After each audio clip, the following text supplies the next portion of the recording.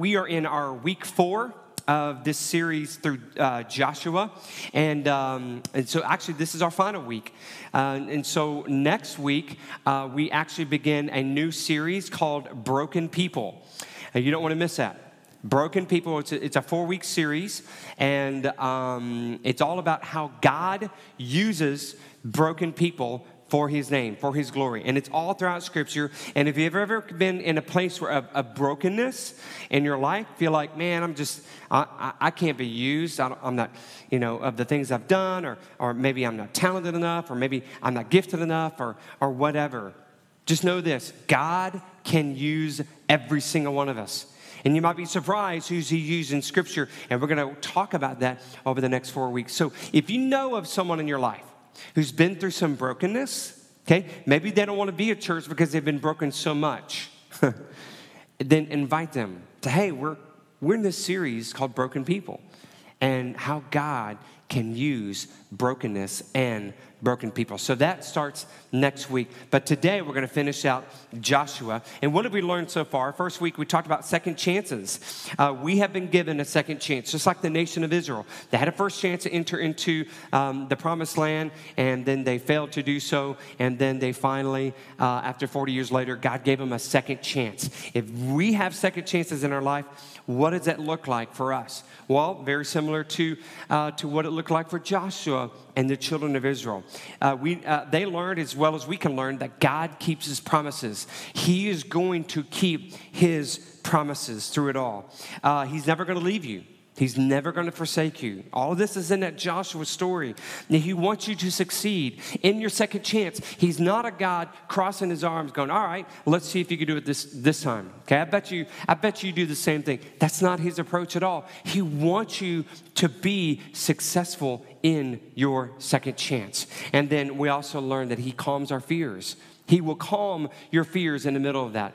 And I encourage you to read the book of Joshua, and you can pick out a lot of those things. In week 2, we talked about the 12 stones, and it came from the River Jordan. The River Jordan is what separated the Israelites from their promised land. They had to walk into the Jordan. And what's really interesting is that the tabernacle of the Lord, the presence of the Lord, walked into the Jordan River first and foremost. And as soon as those who were carrying the Ark of the Covenant walked into the Jordan River, it began to part. And what that does, it teaches us this. When we are ready to enter into whatever that promised land God has for us, okay? Now, all of us, I believe, have sort of this promised land, okay? A better marriage, better finances, better friendships. Maybe you just need to be a better friend. All right? There have been times in my life I need to be a better friend. Or maybe you need to get some other things right in your life. You have that sort of promised land. And when you do that, what this story tells us in week 2 is that we want to put God first. You want to put God first. That's why the Ark of the Covenant went into there first. And then another thing we learned is that they made a monument. They made a monument of them crossing over into the Jordan. What that means is this. You need to find something sort of tangible that you can say, you can point back to that. You could point back to that. I love that in our ministry center, our ribbon cutting, we were able to invite the Chamber of Commerce. We had a ton of people in the community that came and took the picture. And I don't know if you saw this, it was in the paper. And then they gave us a nice plaque with a picture and all this stuff. And guess what? It's right there in our ministry center on display. And what that is, it's a monument for what God has done through that. Baptism is a monument. Baptism is a physical thing that you can point to say, I have given my life to Jesus Christ. I've given my life to Jesus Christ. So any sort of kind of thing, a monument, some sort of tangible thing that you can say, you know what? I did this by the glory of God, by the grace of God. And then we also learned that they needed to consecrate themselves. They needed to make themselves holy. They needed to cut away those things in their life that are making them unholy. And so as you pursue sort of that promised land that God has for you, you need to make sure you're walking in holiness and cutting away. They use obviously they use circumcision as that, but it's all about cutting away those things that are unholy in your life. And so as you approach that, just remember that. You got to consecrate yourself. Last week, we talked about tearing down the walls. And I love this story because we didn't actually read too much about the actual battle of tearing down the walls. What we did is we visited the night before the battle. Joshua already had a plan for Jericho. He had to have a battle plan. He was a leader. He was a great leader, but he couldn't sleep. He's like, I just don't like that. I've been there before, where you plan a sermon and you go to bed. He's like, I can't sleep. It's like, well, maybe God's changing my heart. And that happens often, where God will say, you know what, I want you to go this direction. I want you to go to a different sermon. Or don't preach that. Preach that later, And so Joshua, he had a plan, but he couldn't sleep. And so he decided to walk around, kind of go to the walls there of Jericho in the middle of the night. And he met someone, what he thought was a soldier. But what it was the incarnate presence of God in human flesh. Sort of a pre-nativity of Jesus. He appears in several different places in the Old Testament before he arrives in the New Testament in Matthew. And so this encounter between Joshua and Jesus, we learn some very important things. When you have walls in your life, when you have walls that need to come down in your life, and you and God know what those walls are, they're keeping you from going further into your promised land. When you have those walls in your life, this is what we learn. You got to surrender to Jesus. Surrender to Jesus. You got to follow Jesus, and you got to worship Jesus. We saw that at that part of Joshua, I believe at the end of chapter 5, where Joshua in that encounter with Jesus invited him, hey, surrender to me. Follow me. Worship me. And when you do those three things, walls are going to come down. Walls are going to come down. We try to do things on our own strength, have a battle plan. It's like, no. Spend time with me. Spend time with me. Surrender to me. Follow me and worship me, and the walls will come down. So today, in this final week, we'll look closely at a story that takes place after the walls of Jericho have come down and people were destroyed. We're going to be in Joshua chapter 7 today. So if you have your copy of God's Word, I invite you to do that, whether you're a printed copy or your digital copy. We have this on the screen. We're going to be in chapter 7 for most of the sermon, but actually we're going to skip over. We're going to sort of do a prequel up in chapter 6. So if you look at chapter 6, verses 18 through 19, there's a couple of verses here I want us to look at that's going to kind of set this up. But this passage in chapter 6 sets up the story. God gave specific instructions to bring down the walls of Jericho, but those instructions also included these words found in Joshua 6, 18 through 19. Joshua 6, verses 18 through 19. And it says this, but keep away from the devoted things. Everybody say devoted things. Devoted things. That's the title of my sermon today. The devoted things. But keep away from the devoted things so that you will not bring about your own destruction by taking any of them.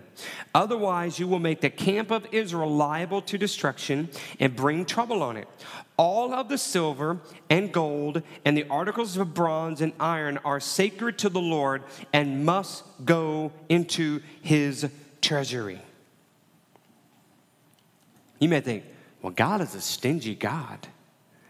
Why would God want all the silver and all of the devoted things, all of those things that really bring value? God wanted that in his first battle to be used as he pleased. And later on, as they get more battles and stuff, we actually learned that there are some battles that God's like, I want you to keep that for a future temple for me, so people can worship, because God is a God who's worshiped. And so, but as we'll see in the second battle, we're going to talk about this today. In the second battle, God's like, you don't need to give any of that to me. And the second battle is like, no, you keep all the spoils for yourself. But this first battle, all of that goes to me. Isn't that just like our tithing and our giving? God's setting that up. He's like, the first fruits of your spoils, the first fruits, set that aside to me. God hasn't changed. It's the same way today. So even God wanted that first increase for his glory. Now let's jump to chapter 7. Chapter 7, verses 2 through 5. It reads this.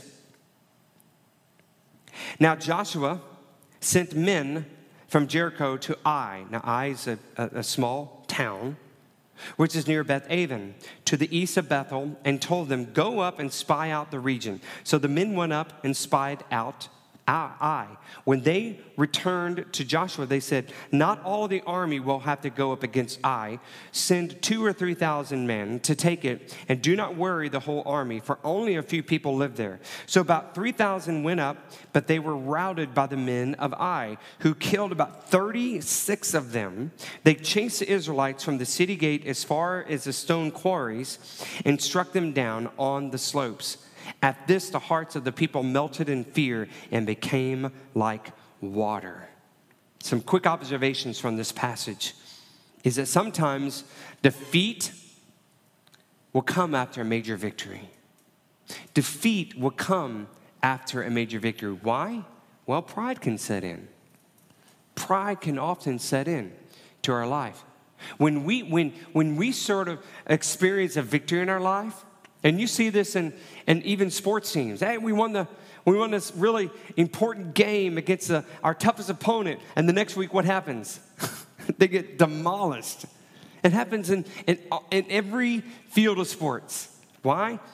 Because maybe they're so focused on that, they lose track and lose focus on the other teams. Same with our life. When we experience a victory in our life, through our marriage, through our finances, through relationships, through our personal walk with Christ, guess what? We can often experience a big letdown, a big defeat. So don't allow pride to invade your mind after a victory. This is what happened. The guys are like, we don't need all of them. This is a small little town. This is maybe 2,000 or 3,000. Not all the multiples of thousands. Oh, we got this. You know? I guess they forgot who really tore the walls down of Jericho, right? So don't let pride be on your guard. We also see in this passage that there will be battles where God does the fighting, but there will be battles where he wants us to do the fighting. In Jericho, God brought their walls down. Now, ultimately, he told them, now go kill every living thing in there, in Jericho. So obviously there had to be some fighting there. But the initial battle, the initial fighting, there are times that God's like, I got this. I just need you to settle down. This big, huge thing that you're afraid of, just know this, I've got it. But there are some battles that God wants us to fight.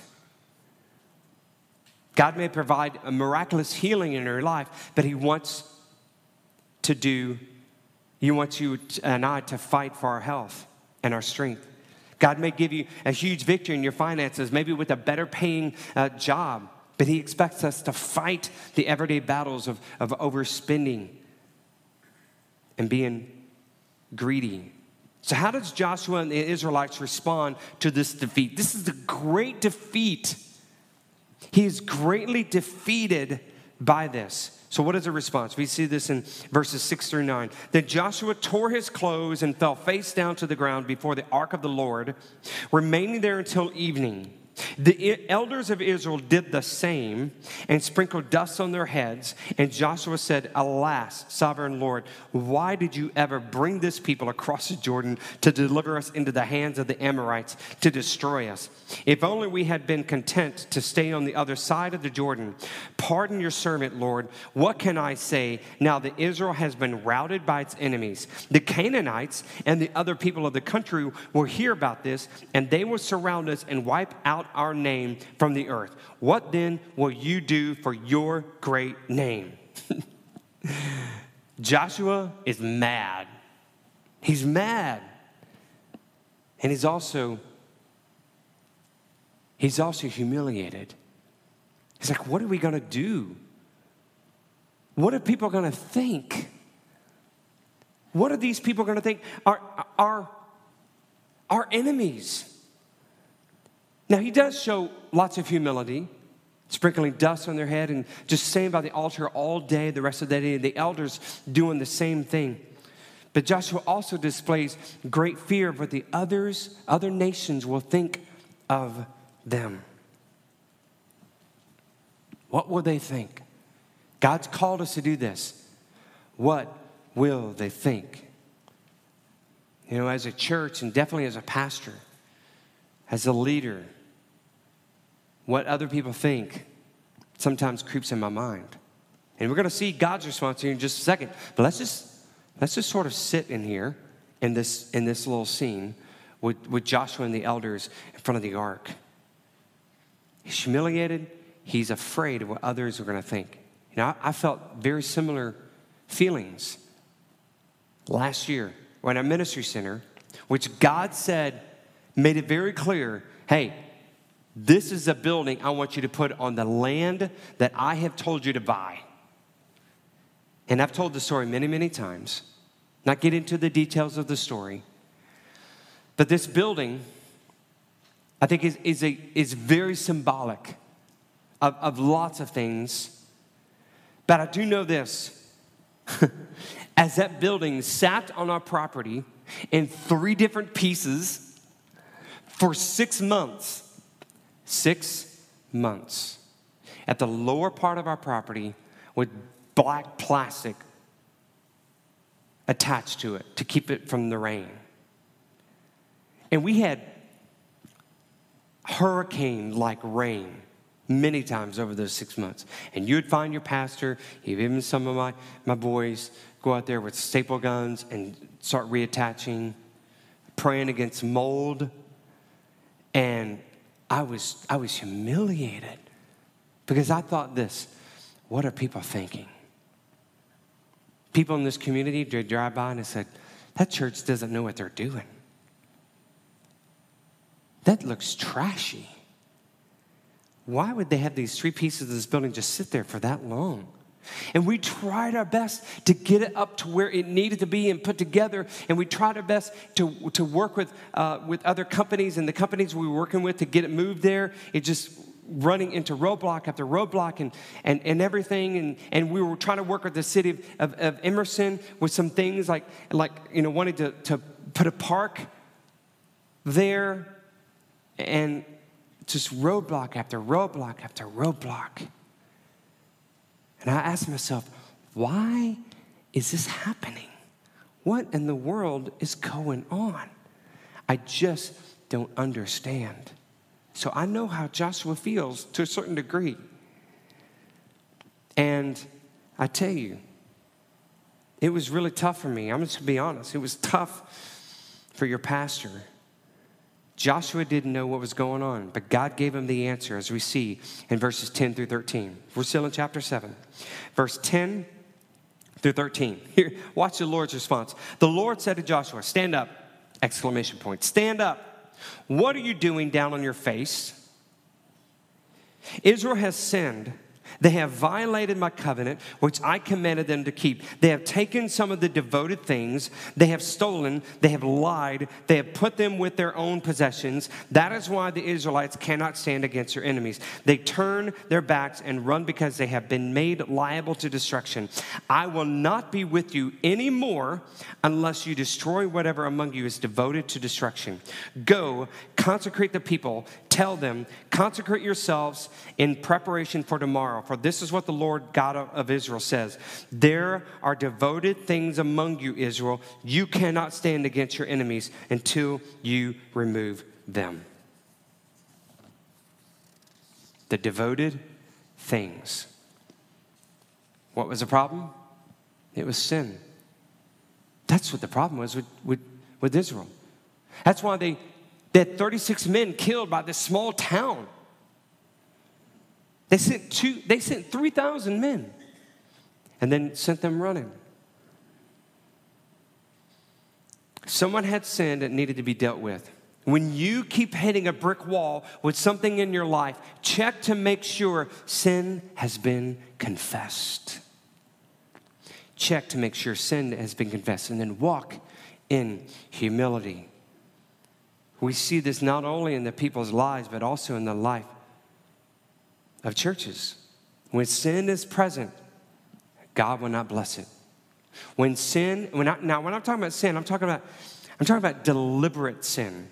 Now, there are some things that you and I will kind of pick up on this life. Say, oh, yeah, Lord, please forgive me of that. I confess that to you. But I'm talking about deliberate sin. Like, you know it's wrong, and you know it's there, and you allow it to linger. You allow it to linger. And so when deliberate sin is around, God's not going to bless it. When sin is present, God will not bless it. There's a call to action by the Lord as we see in verses 16 through 19. So jump to 16 through 19.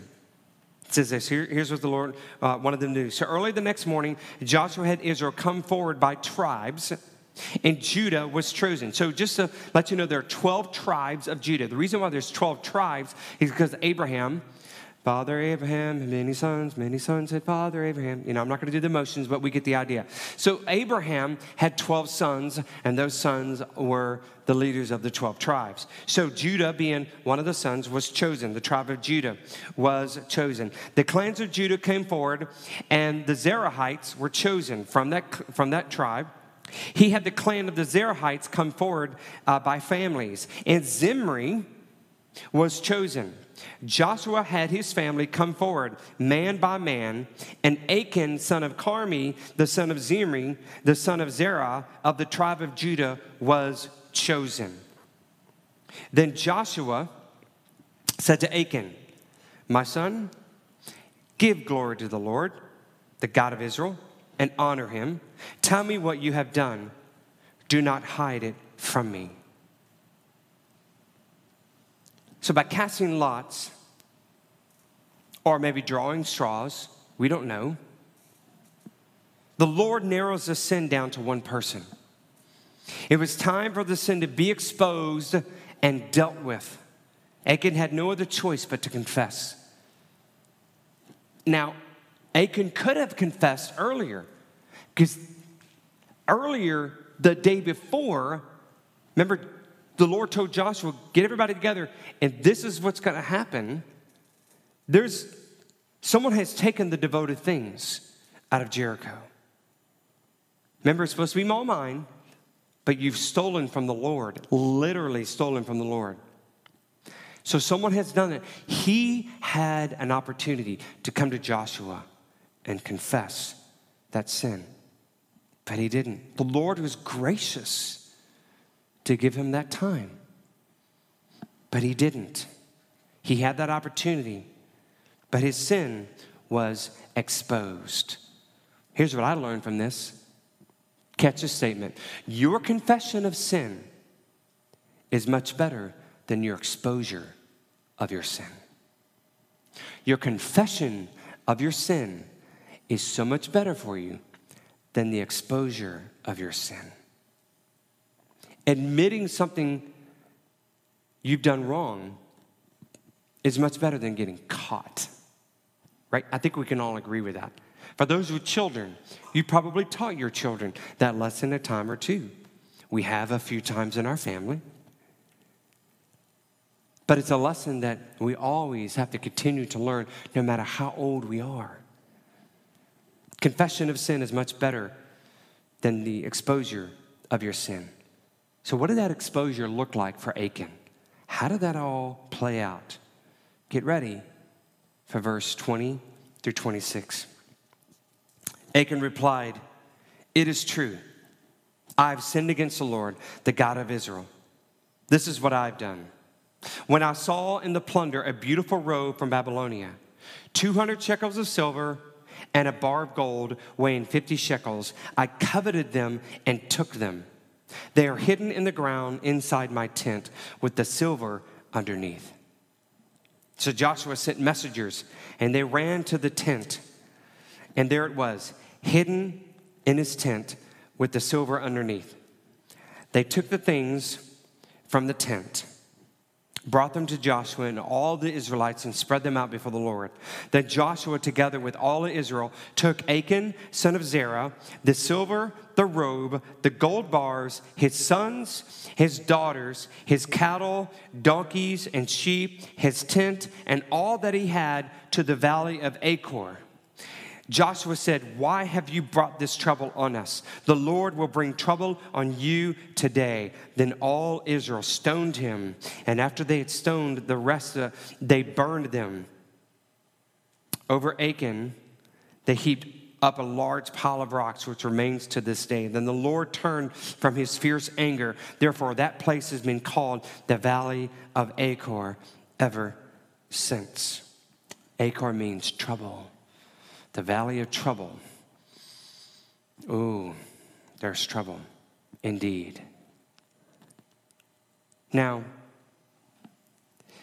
you and I may not be dragged away outside the city of Emerson or Cartersville, wherever you live, and by the townspeople and stoned to death and burnt. That probably won't happen because of sin in our lives. But we see in this passage that the Lord will prevent you from moving forward and enjoying all the good benefits he has for you in the new land. He will prevent it. If there's sin deliberate sin in your life, in your family's life, God will cause or will prevent you from moving forward and enjoying all the benefits he has for you in this sort of new land that he's leading you towards, whatever that looks like. After the sin was removed, God gave victory to Joshua. How do we know? Look at verse 1 through 2 in chapter 8, the next verses. Then the Lord said to Joshua, do not be afraid, do not be discouraged. Take the whole army with you. That's a good idea. And go up and attack Ai, for I have delivered into your hands the king of Ai, his people, his city, and his land. You shall do to Ai and its kings as you did to Jericho and its king, except that you may carry off their plunder and livestock for yourselves. Set an ambush behind the city. And then he goes on to explain, God gives Joshua sort of the battle plan. You can read it. It's really amazing there in chapter 8. But God said, this time, let's send everybody united. Let's take care of this sin, the sinful people, these people who are an abomination to the Lord, how they live and their lifestyle. We're going to get rid of this. Old Testament God, right? How he handles things. And guess what? You could take the plunder. If Achan would have just waited, if he would have just waited, he could have had plunder. He could have had his own bars of silver or gold or whatever in the town of Ai. He could have been given those things. But instead, he took the first fruits of the first battle and stole from the Lord. God, the reason why God wants a first increase is just to show, hey, where's your heart? Where's your heart? I don't want your money, I want your heart. But your money is tied to your heart. That alone will preach. And I want your money, I want your heart. But since your money is tied to your heart, because where your treasure is, your heart is there also. But since your money's tied to your heart, let's take care of this. Let's see where your worship lies. First increase, first portion. After that, you have the rest. He's even teaching that today. He shows us that today. You want to test God? Show him that. Test God. He says that in Malachi. Test me. Go ahead. Make my day. Right? And if Achan just would have waited, he would have had that. So as we sort of wind down to a close on this, what are some key points we could take away from this story? And some of these I've kind of mentioned here and there, but here are sort of 4 things that we could take away from this story. Number 1, temptations are strongest after victories. Temptations are strongest after victories. After you celebrate a milestone of reaching a certain goal at work or sports team or your personal life or whatever, better watch out for temptations, because that's when it happens the strongest. Those temptations are very strong. That's what happened to Achan. Man, we just had this great victory. Man, I got lost in the moment. I decided to take it. So be careful during those times.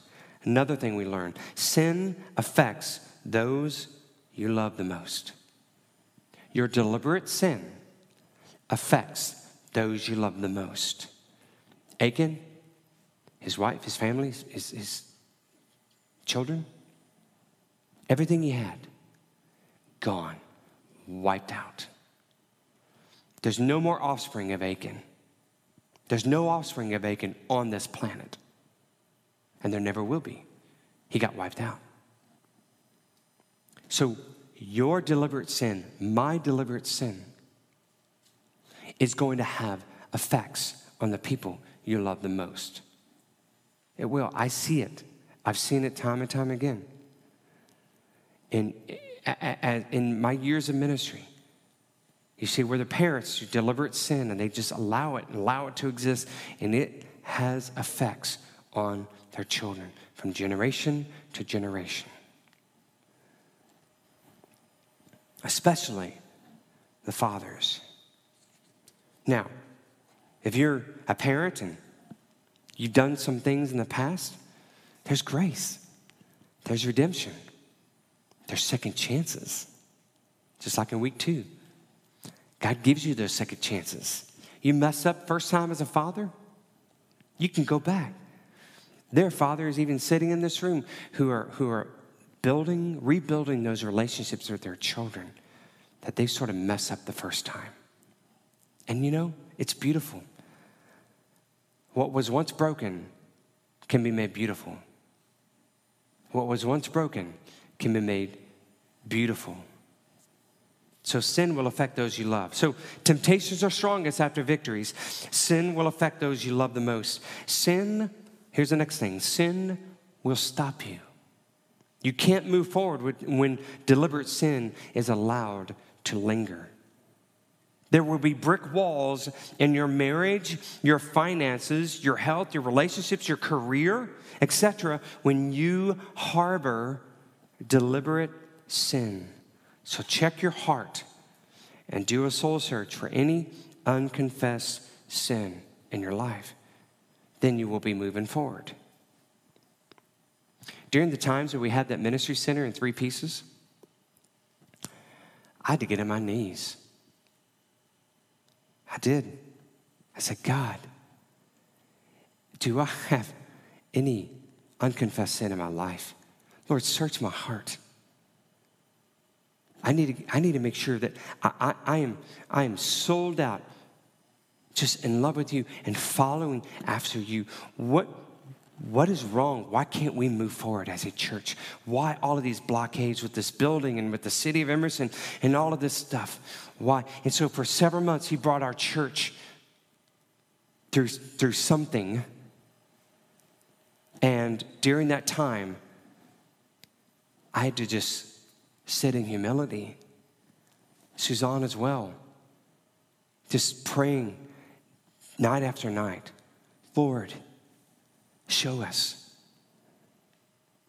Rescue us. It's amazing. In January, February, everything started moving.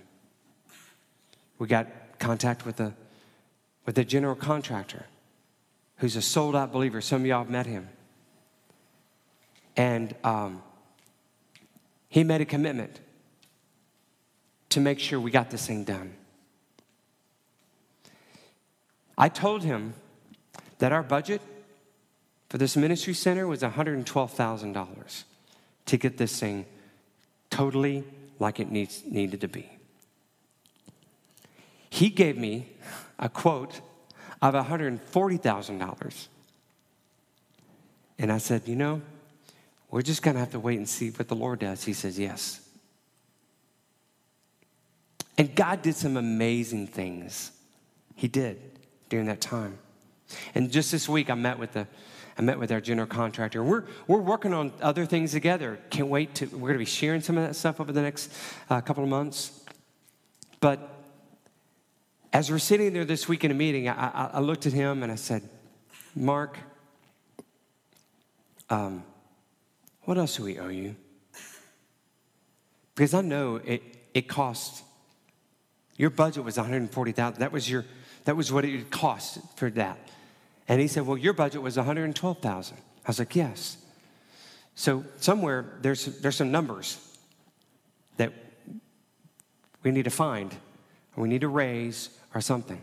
He says, you know what, Pastor? Let's keep it at 112. You don't need to worry about the rest. That's favor. And if you haven't seen the Ministry Center, you need to go see it. It's a representation of what God has been doing. And not only that, but the city of Emerson, when I had a meeting with them in early February, it's like they wanted to meet with me. And they said, hey, Frank, this park idea, this Monroe Park, we like it. And I'm like, well, good. I've been sharing it for 3 years. You know, Frank, we have all this money that we've got to put towards a park and everything. So let's build the main entrance. That's going to be the same entrance as your property and Monroe Park. So let's build. We're gonna build this main entrance, and we want to build these walking trails. I was like, that's a great idea. And we want to put these facilities in. And guess what? We want to ask Georgia Department of Transportation to bring a road off of Red Top down into this property so people can access Monroe Park and Lake Point Church from Red Top. And we have got, and guess what? Our architect and our general contractor and our civil engineer, you have to have all three of those to do something. I'm learning lots of things, right? All three of those people that work for Lake Point Church, guess what? The city of Emerson hired all three of them to do the project of the park, the road, the entrance, all of that stuff. It's amazing. It's like January and February, everything just started moving. It's like when things get clogged, and we got some plumbers in this room, when things get clogged, you know, right? And then it's really stinky. It backs up and it doesn't smell good and it's not good. But man, when it gets on, man, everything flows. And that is what was happening. But God had to reveal some things to us as a church. It happens in churches and it happens in our individual lives as well. So when there is something blocking you from doing something, it could be that there could be some deliberate sin lurking in your life or the life of your family. God will allow things to keep moving. So temptations are strongest after victories. Sin will affect those you love. Sin will stop you. It will. Deliberate sin will stop any progress you're making. And then finally, give God what belongs to him first. Give God what belongs to him first.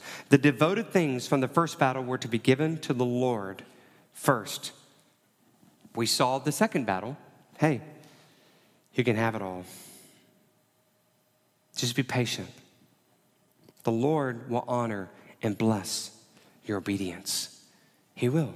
The Lord will honor and bless your obedience to give him the first increase of that. He most definitely will. So here's my question as we close. Do you have any devoted things you're holding on to? Do you have any devoted things that are holding on to? Now, you may say, well, I don't have any silver bars or gold bars. If you do, tie that to the church. Just kidding, sort of. I'm not necessarily talking about exactly what Achan wanted or took. I'm talking about what are some devoted things that are taking the place of your relationship to God? Social media? Could that be a devoted thing? Oh, yes, that could. Could entertainment, could that be a devoted thing? Could be working and working and working and working. Could that be a devoted thing? Hey, I'm preaching to myself, y'all, too. I'm sitting there right beside you. You know what those devoted things are. I know what the devoted things are.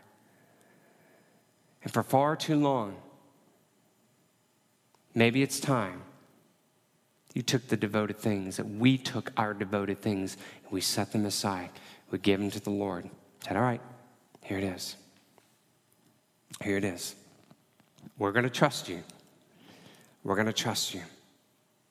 And so I just want you to search your heart and see if there's any devoted things. Every head bowed, every eye closed as we close out this service.